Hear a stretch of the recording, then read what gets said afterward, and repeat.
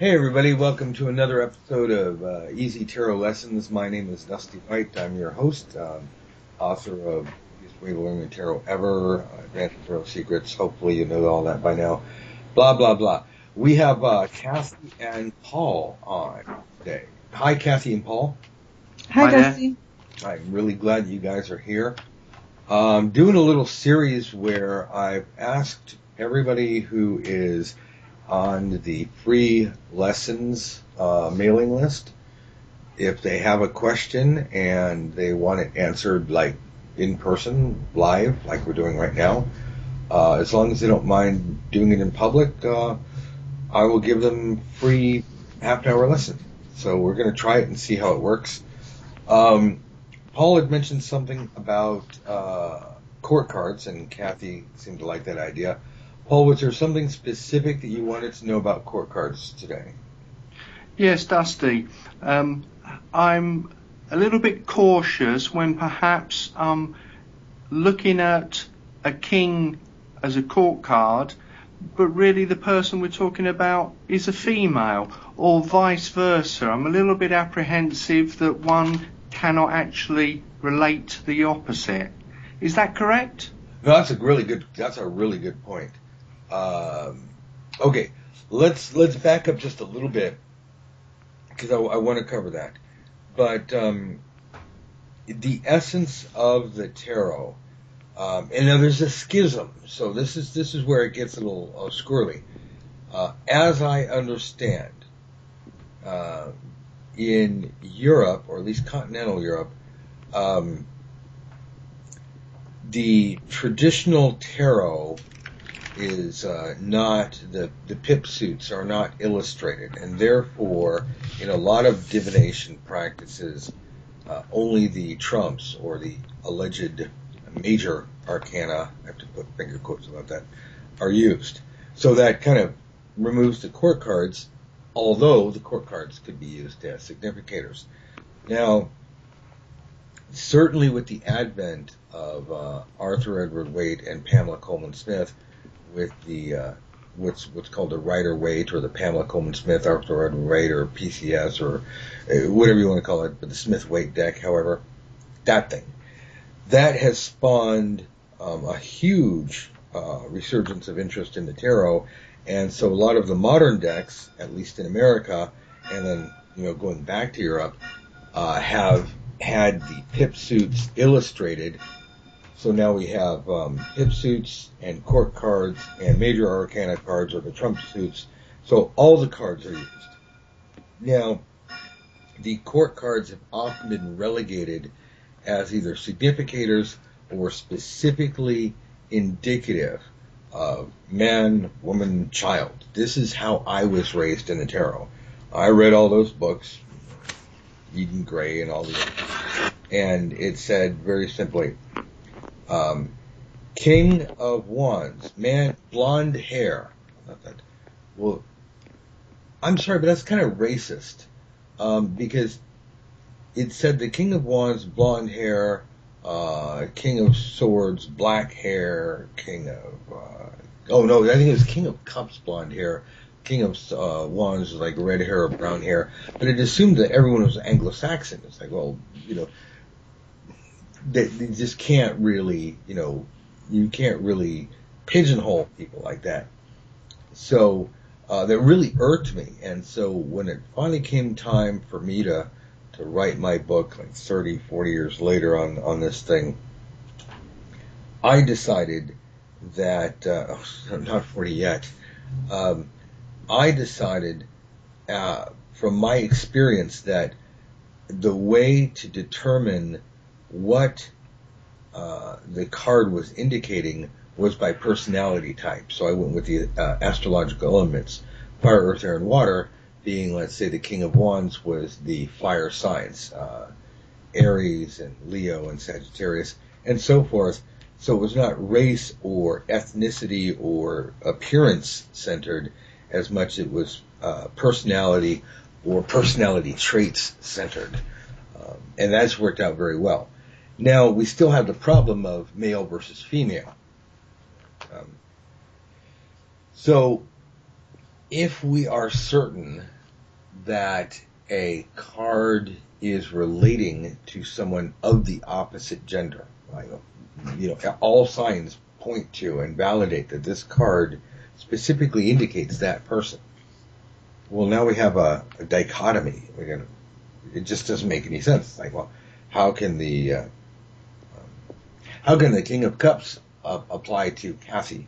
Because Cathy is a female, and then we got the King of Cups. It's like, well, the Knight of Cups. Like, well, that doesn't make any sense, at least on the surface. Here is where we have to predetermine. If we don't, if anything I say, by the way, in this podcast you disagree with, feel free to disregard. That means Paul and Cathy, plus anybody else.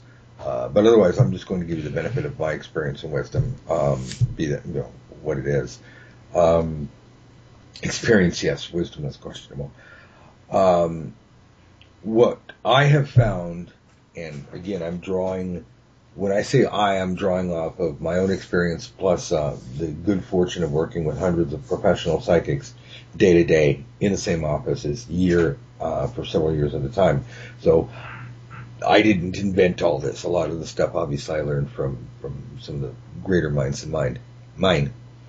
But what we have collectively found that has worked for us, because core cards are a bear. They're just a pain in the butt, because it's hard to translate from the society that they were created in to the society that we have today.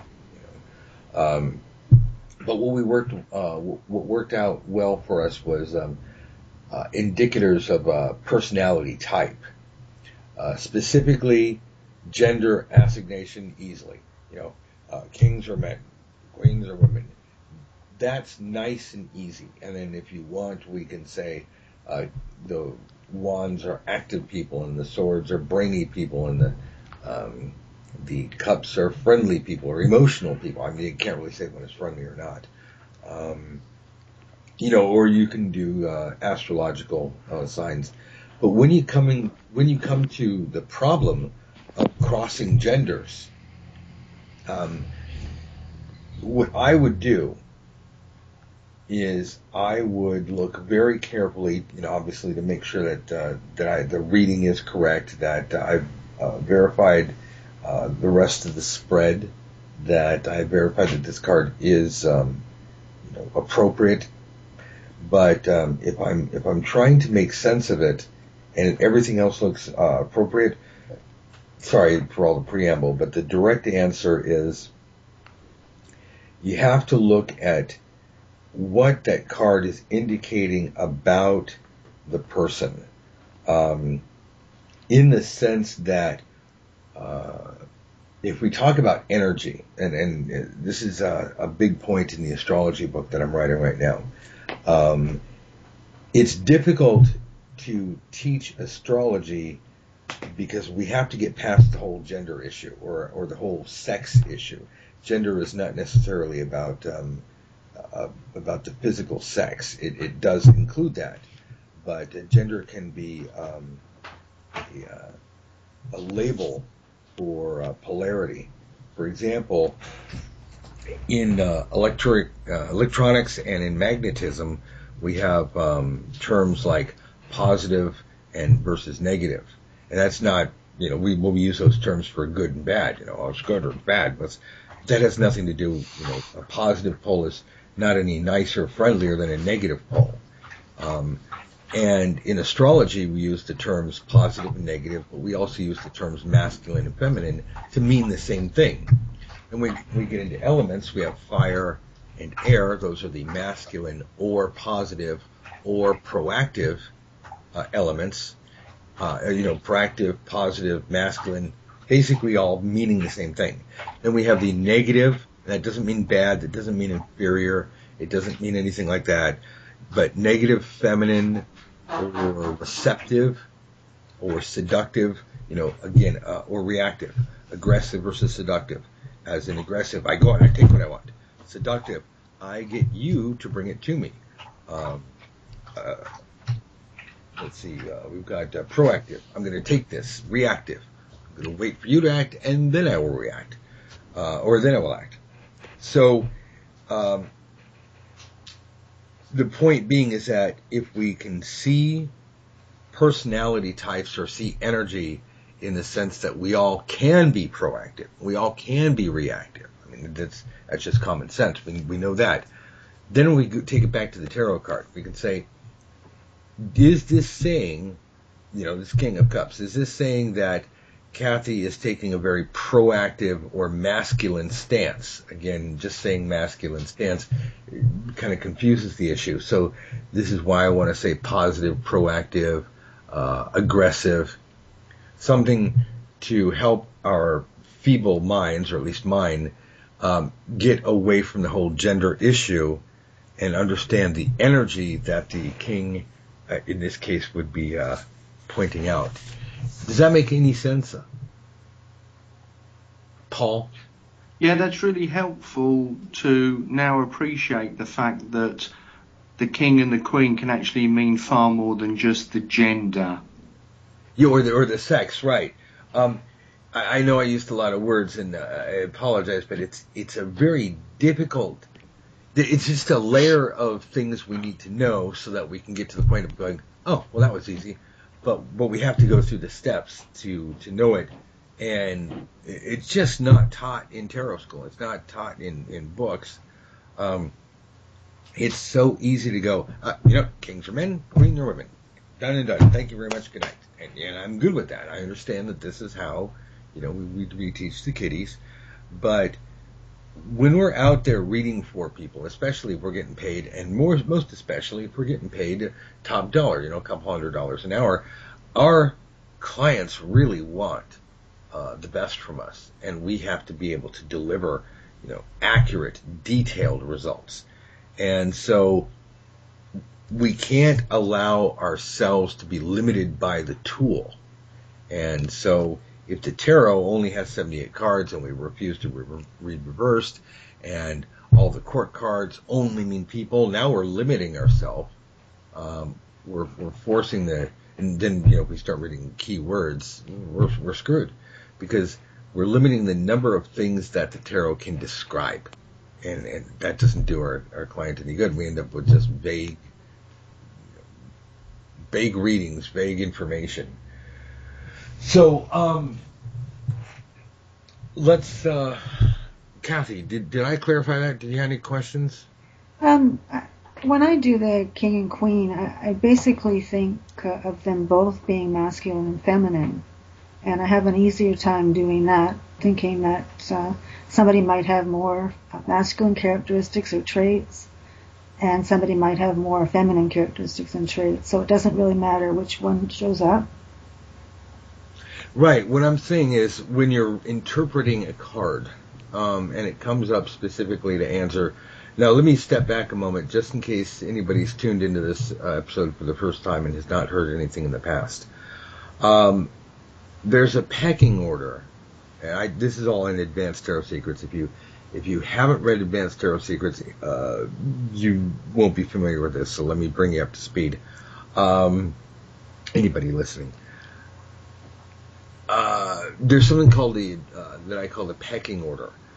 When we are sitting in the real life, real world reading, and we're trying to figure out what does this card mean, blah blah blah. There's an order of importance. We have a lot of things to consider, like the question that you ask, the question your client asks. They're not exactly the same thing. Client situation, the traditional card meaning, the interpretation out of the book, the card position, other cards aspecting it. So we have to prioritize and say, well, what's most important? And so at the very top of the heap, if we're trying to figure out what this card means in this particular reading for this client based on the question, the most important indicator of what a card means is the question that you, the reader, ask. Because there's only 78 cards, and therefore the cards have to have a variety of meanings, and our intuition has to decipher what the appropriate meaning for this particular moment and this particular client is. So the most accurate methodology I found over the last tens of thousands of clients is the question uber alles, the question overall and above all and shines like a light on the hill. If Paul comes to Cathy and says, I need to know why my boss doesn't like me and blah, blah, blah, Cathy's going to talk to him for a little bit, get a little information, and she may decide to ask a question specifically about the boss. Because, she wants to give Paul the right information, but often our clients will walk in and they won't ask what they want to know. They will be assumptive that we know everything. They will be embarrassed about asking.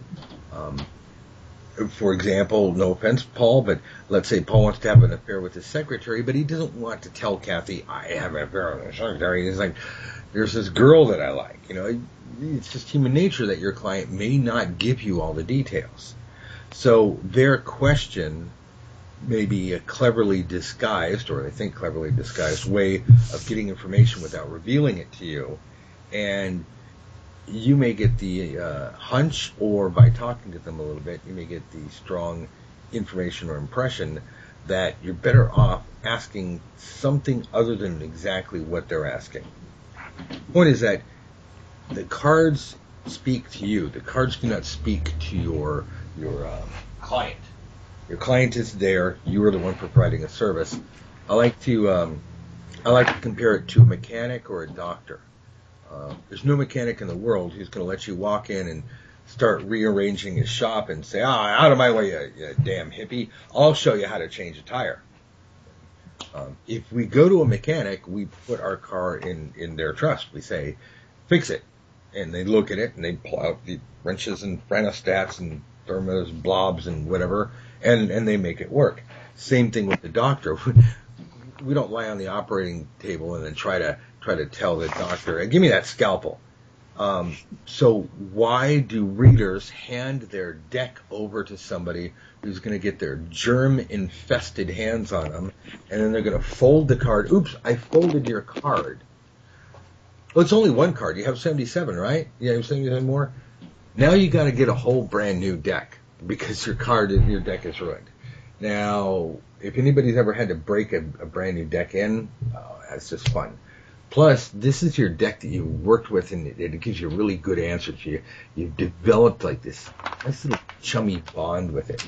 And if that sounds superstitious, tell you what, baseball players get paid millions of dollars a year, and I'm just using, there's obviously other examples. Those guys are ridiculously superstitious about their bats and their gloves and their hats and whatnot. So it's okay to be a little superstitious, just don't let it run your life. So why would you let people touch your cards? Or why would you let your clients just go, I want to know this, and then you just throw out cards without even, thinking, You want to be in control of the reading. You want to ask, here is my question. And then you are shuffling the cards, and the gods will put the cards in order, and the cards, or at least the top cards, because the whole deck doesn't need to be in order. You've made like an arrangement. I'm going to do the Celtic Cross, I'm going to ask this question, or I'm going to do a 3-card reading, shuffle, shuffle, shuffle. You know before the cards come out how many cards you're going to need, what your question is, and the only agreement is that those particular cards are going to be in order. You're going to ask any more questions, you got to shuffle the rest of them. So at the very top of the list is the question you ask. So bringing this all the way back to the court cards. How do we know if a court card means this or this or this or this? Well, based on the question that you asked, that court card bounces off. It's like you're bouncing the question off of the card. You're saying, okay, I'm asking this, and then the card comes up. We're like, okay, well, based on this, what does that card tell me? The hardest meanings you'll ever get is when you're sitting there doing the exercises, or just goofing around with the card, trying to figure out what a card means out of context. When you have a card in context, We know a situation. Paul is at work. We know the question. Why does Paul's boss have a thing for him? What's going on with Paul's boss? Then Cathy can form a specific question based on that information. And then the cards will answer, or the cards will be put in an order so that they trigger something in Cathy's subconscious mind to vomit out information that is appropriate to that question. So that's how we figure out whether that king or queen is specifically saying this is a personality trait, or if it's referring to somebody other than Cathy. Does that help at all, Paul? Yes, that's been extremely helpful. Thank you very much indeed. No, thank you. Cathy, what do you think? No, that's quite clear. Okay. I like that about you have to make sure it's not independent of the spread. All I'm trying to do is make it easier for you guys to get better, more detailed, more accurate answers, and make it easier for you guys, because the easier, less stressful it is for you, the more clients you can run through in a day. Also, your accuracy should go up. I say should because there's no guarantees in life. That's my new thing. I'm getting paranoid about people saying, you said, you know what? I will tell you like it is. And I will tell you everything I can. But you got to go out and do the work yourself. So let's assume you do the work. So you should be getting more accuracy, easier. Again, let nature do the heavy work for you. You shuffle, you wait for the little ding, awareness, and you say, cards in the right order, flip, flip, flip. The more you do your pre-spread work, it's my fancy term, pre-spread work. It's anything before the cards are actually on the table. That includes talking to your client, finding out what they want to know, formulating a question, shuffling into the cards, deciding what spread you're going to use, and even doing your little pre-spread mental walkthrough. That's also an advanced Tarot Secrets. You can look it up in the book. But the more you do that, the easier it is going to be. It's like preparation for anything. The more you rehearse your lines and the better your costumes and the more tickets you sell, the easier it will be to have a good time once the curtain comes up. You got a full theater, you got an audience, you know what you're doing, you know what the lines are. If you forget the lines, there's somebody holding up a cue card. If you trip and fall, there's an understudy. I mean, no matter what, the show's just going to go on bippity boppity. So that would be, for example, like a play. For the reading, the more of your pre-spread work that you've done. It's easy. The cards come out, and it's truly a joy when you experience this. And you have a reading where it just seems like the perfect cards came out in the perfect order, and it's so easy. You want to just point to this and show to your clients and say, look, isn't this amazing? I mean, it's crystal clear. Paul, have you had that experience yet, where you've had one or several readings where you're just stunned at how clear everything is, and you wish they could all be like this? Yes. In fact, I never cease to be amazed by the strength of the message that literally jumps off the cards. It's just staggering how accurate the cards are again and again and again. Amazing. Well, that just means you're doing your job right. And I want you to get to that point and have that experience as frequently and as often as possible. It's good for your bank balance. It certainly helps your clients. And that's the thing. The more we help our clients, the more they'll come back. I'm not into, I even hate the term psychic junkies, but it's an unfortunate term that's passed around the industry to describe people who keep coming back for answers over and over and over and over because they come back to hear what they want to hear. And the ethical ones of us, ethical readers, do our best to help these people, but wean them off of, coming back for readings and readings. So when I say that we want our clients to come back over and over, we want them to take the information, work with it, use it, benefit from it, prosper from it, go live your life, have a good time. You come back for a checkup, great, or you come back with something new, that's fine. But we're not here to create addictions. We're here to help people solve problems, and in so doing, our best advertisement is word of mouth. So, Paul, if you just keep doing that, and if we just keep refining little bits, find out what's not working, what could be done a little better. We keep making you better and better and better. People can't help but blab about how great you are and how much they're enjoying it, and other people will naturally be jealous and say, I want some of that for myself. And next thing you know, you have to raise your rates because you can't sleep at night because people are like, hey, open up, I know you're in there, I need help. And that's really the mark of when you've made it, is that people come to you over and over. And this is why I keep saying, at least I'm sorry if I haven't said this in a podcast, but I keep saying this to my private students: do your job right, do your job well, focus on quality. And even if you have to go out and read for 100 people, choose your targets well. Choose the people that you want to read for, that you're going to read for free. You want, reasonably intelligent people who are emotionally healthy and will take the information and take a look. And they not necessarily that they'll believe everything you say, but that they'll take it with an open mind and they'll see if it works out for them, because these are the people that will come back and pay you for a reading. If you've done your job well, and they say, wow, this is pretty good. This happened, this happened, this happened, this happened.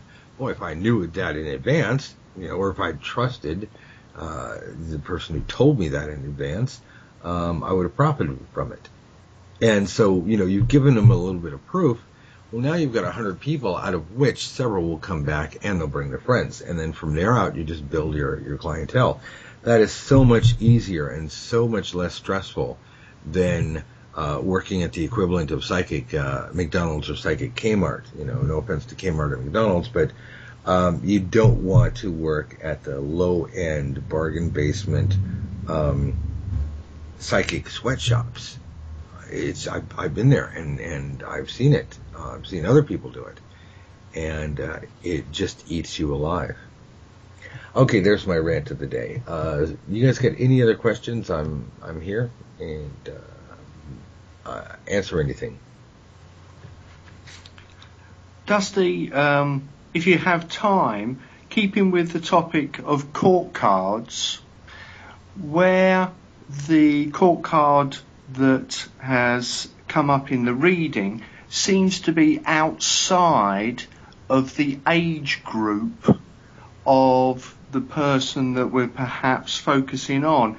For example, a page coming up when it's the subject of the reading is about an adult, or vice versa. Have you got any advice regarding the age barriers of the court cards? Well, let's address pages first. Good question. As I understand, because I'm from America, which means I don't know anything about that European stuff, but as I have been led to believe, pages were, in history, were specifically young children, usually boys, that were farmed off. This is before the whole boarding school, by their parents to another family. For example, one well-to-do person would send their children off to be an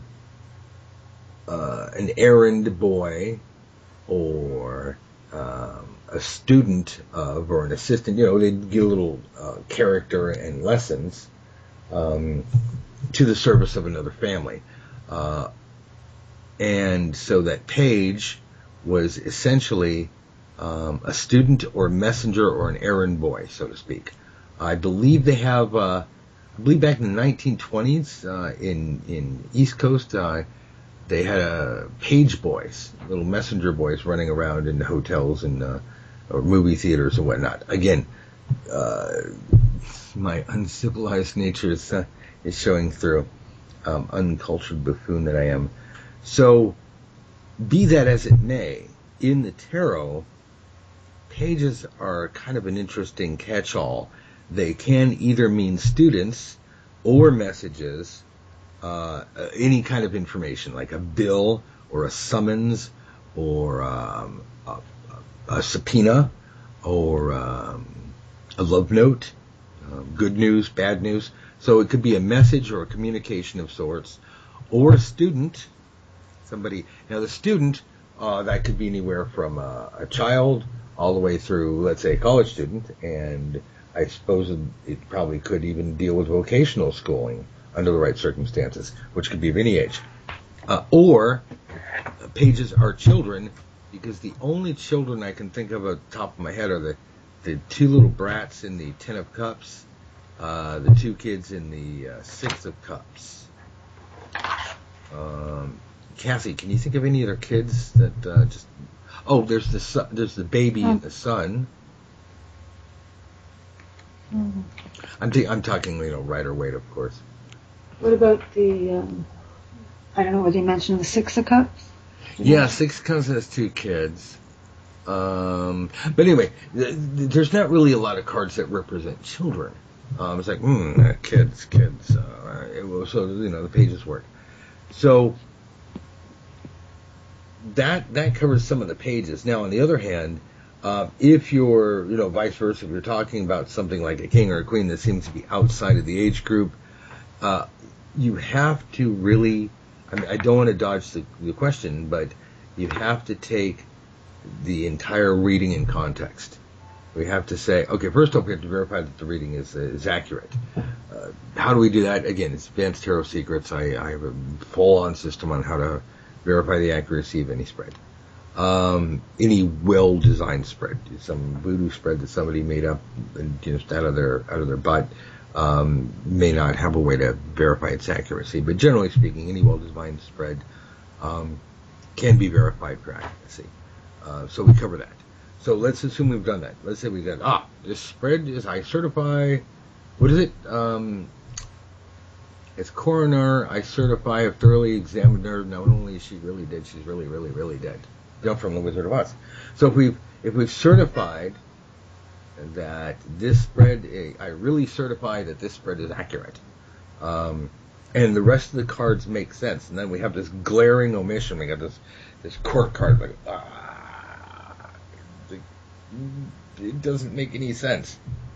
We have to take the question, and then below that, okay, the pecking order real quick. The question, and then below that the client's situation, and then below that the client's question, and then things like card position, card meaning, aspecting cards, all of these things that factor into it to help guide your intuition to go, oh, of course. Because sometimes your intuition is shy, like my cat. Anything else? The cat's friendly now, and he's doubled in size, but holy crap, a train goes down the tracks a mile away, and he runs. He's like, oh no, it's a loud noise.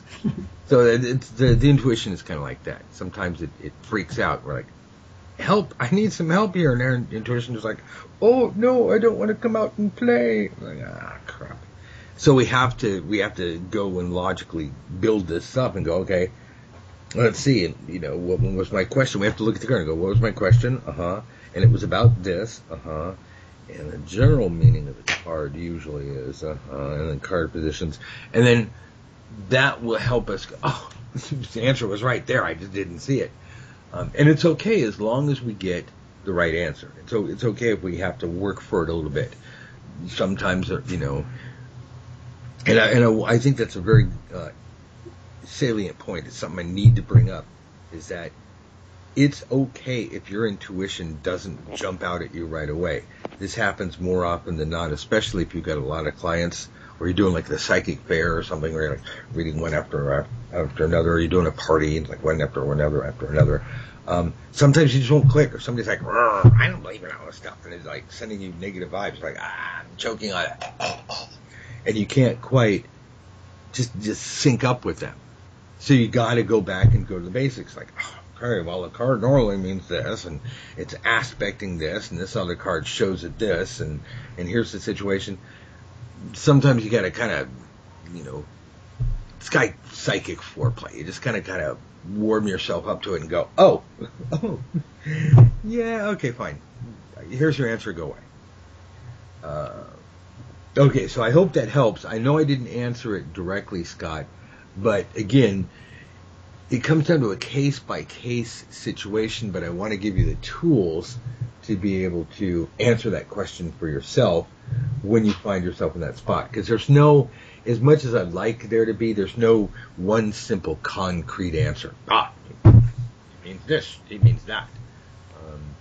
Again, if we had a divination system where we had 500 cards in the deck, might be a little bit more cut and dry. We could do a little math. Well, this plus this plus this, and 3 card, pull out a 3 card spread. And you can always do a clarification card.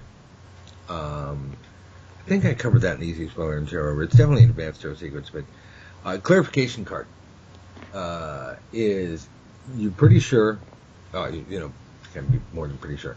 You're certain that the spread is accurate. You're good. The rest of the cards make sense. You can't just go, card number 1. Oh, I'm lost. I'll just pull a clarification card.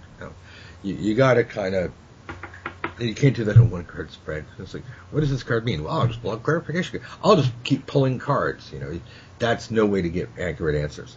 But if you've got that nagging card, especially if it's a court card, in the middle of an otherwise really killer spread, I'm not getting this. Shuffle, think, focus. You're doing a little 1 card reading on 1 card out of your spread. And it's the whole hero sidekick thing, where the hero or the central card is the one that you're opening up from Easy Flow and Tarot. It's right in there. And the sidekick card is the clarifying or aspecting card. That's the card that you're drawing. So you got to shuffle, pull the right card, and blam, you set that down. That aspects, clarifies, shapes, or explains. So it helps you understand that card, and then you put that all in context with the rest of the reading. Does that help, Paul? Yes, it's been extremely helpful knowing that the cards don't have a singular hard and fast, cut and dry meaning. Has opened up my view on the court cards and has broadened my scope on how I'll be able to work with them in the future. Very helpful. Thank you very much. Oh, thank you. And do me a favor. If you can choke it down, try to go back to one of the early podcasts I did where we did talk about court cards. There may be some information in there somewhere that's of value. Maria was supposed to be with us today. She was early, then she was late, and so I'm going to try to get her on next time, so hopefully she'll be here. Cathy, did you have any other questions? This might be too long, but I'll ask it anyway. How do you marry the knight's character traits with their action aspect? Now that's a good question. The knights, I'll give you the short answer, and then we'll get out of here. Knights are interesting to me because they're the only cards.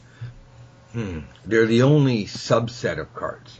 4 different knights, 4 different. They're all the same. It's like, well, I've got a person on a horse in armor. So we have to figure out what makes them different. Well, all of them indicate motion or travel, hence the whole concept of the knight. What I found that works for me is looking at the rate of progress, and I like the knights as indicators of rates of progress. How fast or slow is this going to go? Is someone reluctant or somebody adventurous or excited about something? For example, just going from stop to ridiculously fast. We have the Knight of Pentacles, or Knight of Coins at a dead stop. And if you look at him, and I'm again going with the Rider-Waite version or Pamela Coleman Smith version, however you want to call it, he's sitting there, he's holding up a coin. It reminds me of the line from Mad Max where he's like, "Oh, there's a tanker down the road, blah blah blah. You want that? You talk to me." It's like, here's the coin. You want this? Hey, talk to me. You want my money? You come to me, because he who has the gold makes the rules. That's what he's saying to me, because his horse is at a dead stop, and if you know anything about horses, you can see he's kind of reining his horse in nice and tight. Matter of fact, I think Pamela made almost all of the horses reined in tight, except for them. Okay, so he's at a dead stop. Then you have Mr. I don't know, I'm not quite ready to commit, the Knight of Cups. Now, it looks like he's trotting, because, horses trot with 2 feet on the ground. They walk with, stand 4 feet on the ground, they walk with 3 feet on the ground, trot with 2 feet on the ground, canter with 1 foot on the ground, and gallop with no feet on the ground. It's like, up, it's like leaping from it. So, those are the various gaits of a horse. So, it looks like he's trotting, which would mean this is very dressage, very, oh, I'm hoity-toity, look at me. But, it could be that Pamela Coleman Smith was trying to say he was walking. We got to go back and say, hey, Pam, what were you doing? Walking, trotting, whatever. But he's about to cross a river. A river is a barrier throughout time. Rivers separate states, provinces, and countries. Possibly even continents. Although they're probably more like a strait or a canal or an ocean. But the point being is that it is the Knight of Cups. Water is the element, and there's a water barrier. And it's very barren on his side, and a little less barren on the other. A little bit more rocky terrain. If I don't have the picture in front of me at the moment, but it always occurred to me that this guy was coming right up on a decision. Kind of imagine that the stereotypical bachelor. It's like, I'm going to have to commit to her soon. I'm going to have to make that engagement. And it looks like he's kind of dragging his feet. Like, I'm enjoying my last few days before the gallows. Again, the whole point is stereotypical. So that card says to me that his rate of progress and therefore his character traits are, this is somebody who's reining in his emotions or someone who's proceeding very carefully. Does that make any sense? Yeah, that's great. The Knight of Wands, there's only 2 reasons to rear your horse up on its hind legs. One is you're showing off. Hey, look at me. Look at me. Which I do that all the time. I just walk around going, look at me. And the other one is like the famous painting of Napoleon. It's like, and you don't even have to be aware of this painting, but if you are, it makes sense. When you're rallying the troops, so you raise, or any action, any action movie with horses in it, where the hero raises his horse up and he's holding his sword. And he's like, "All right, boys, follow me," and presumably men are charging or whatever. And the aspect of raising your horse up is like a rallying cry. Ergo, or therefore, just whatever. This guy raising his horse on his hind legs, he's either a pompous, arrogant ass, like a peacock, which goes with the whole the fire sign. Look at me, look at me. So he's either an attention whore, or, and again, this could be male or female. It's not gender specific, or it could be somebody who needs the attention, appreciation, or permission of others before they act. So it's either somebody showing off or somebody announcing, I think the term is saber rattling. It means, you grab your saber and you start rattling it in the scabbard going, don't make me pull this out. I will use it, and it's a political term that means harumph, harumph, United States, Russia, China, whatever superpowers, rah, rah, rah, rah. It's called saber rattling. It's a bunch of I think right now, like Turkey and United States are going at it. They're just, rah, rah, rah. So that would be saber rattling. So this is I find that the personality traits of this person or the actions they're undertaking, it's very boisterous. somebody is being very loud and aggressive, either with a purpose or they're just a pompous blowhard. Paul, is that cool? Is that making sense? Yeah, very, very helpful. Thank you. And then last one is full speed ahead, damn the torpedoes. And this goes back to horse anatomy. If we look at the Pamela Coleman Smith version, especially and I don't want to say the original Rider-Waite, because the thing that they call the original Rider-Waite isn't even close. But the decks from 1910, 1909, 1910, 1920, 1930, all the same basic line work, we see that in the Rider-Waite or basically, literally the Rider-Waite, the one that comes in the yellow box. In the Universal Weight, they kind of changed. Mary Hanson Roberts kind of re-inked it, and in the that other one, the Radiant, it looks like the Rider-Waite, but they totally screwed up the line work on it. It doesn't look quite the same, but if you look at the original art that Pam did, look at the horse's eyes. That horse is going crazy. It's like, his tongue's hanging out. It's like, oh my God, there is no horse in the world. I don't care who you are or if you manufacture, genetically engineer a horse. You cannot make a horse that will run full speed at a gallop, leap, and look backwards while doing it. A horse looks forward because it wants to know where it's going to land. I mean, that's like, I'm going to run towards a brick wall and then turn my head and go, hey, everybody, look at me, I'm running. That's the dumbest thing in the world. The horse does not look backwards. The horse is looking backwards because it's more afraid of the idiot on its back. That's the sword. And if you look at the Knight of Swords, it's like, he's foaming at the mouth, like, I got a sword, he's like a dog who's been starved, and you're like, here's some food. He's just like, oh my God, food. So the Knight of Swords, he looks to me like a reckless driver. And again, take this as you will, but just this is all exercise one. Sit down and just have fun looking at your cards. And, literally climb inside the card and say, what the hell are you doing there, son? And you look at the horse, and again, if a horse's ears are laid flat back, it is generally looking backwards. It's interesting thinking about horse analogy.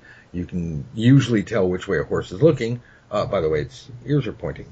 And in the original first artwork in rendition by Pam, the eyes on the horse are backwards and the ears are flat back. So that horse is absolutely not paying attention to where it's landing. Now, if you look at the fact that both of its legs are outstretched, that means it is mid-leap. It's not walking, trotting, or cantering. It's not sauntering along. This horse is being, whipped. Go faster, faster, faster. And so the fact that the horse is looking back shows that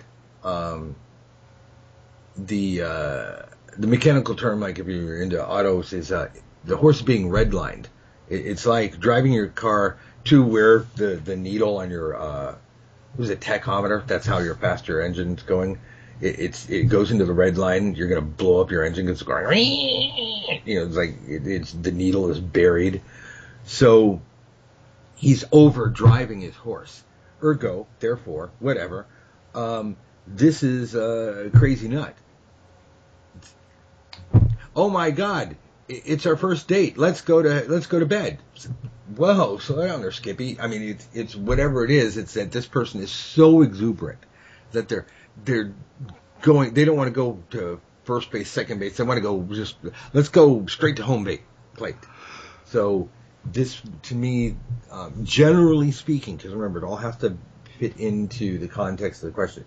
But generally speaking, the Knight of Swords indicates someone who has propensities of recklessness. They want everything done fast, or they're an alpha personality. Out of my way, I'm a knight.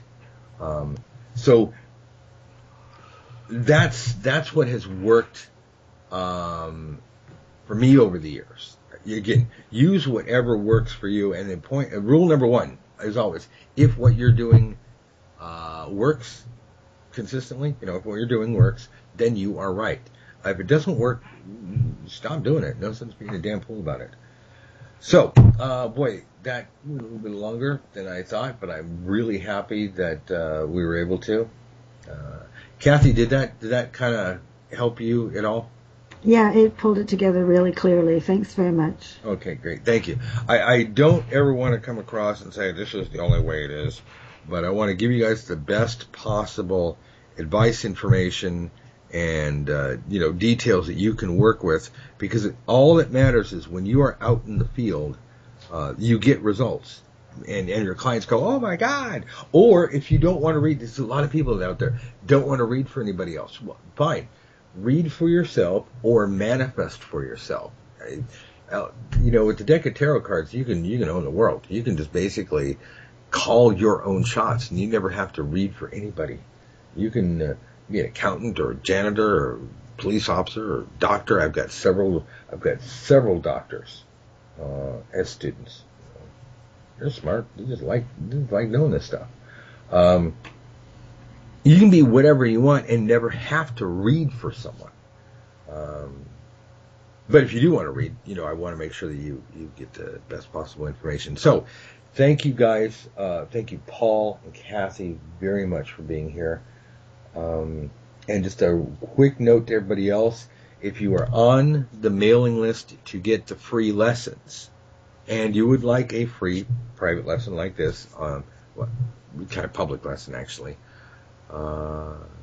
email me. You know how, you know where. Any last thing, Paul? No, thank you very much, Dusty. You've given me a wealth of information and material to explore now. Well, thank you for showing up. Gave me someone to talk to. And Cathy, thank you for showing up. Was there anything else we can do? No, I just appreciate all your help. That's great. Thank you. Hey. Okay, I'm going to hang up. You guys have a great day. Thanks, Dusty. Thanks, bye. Thank you. Get Marie next time.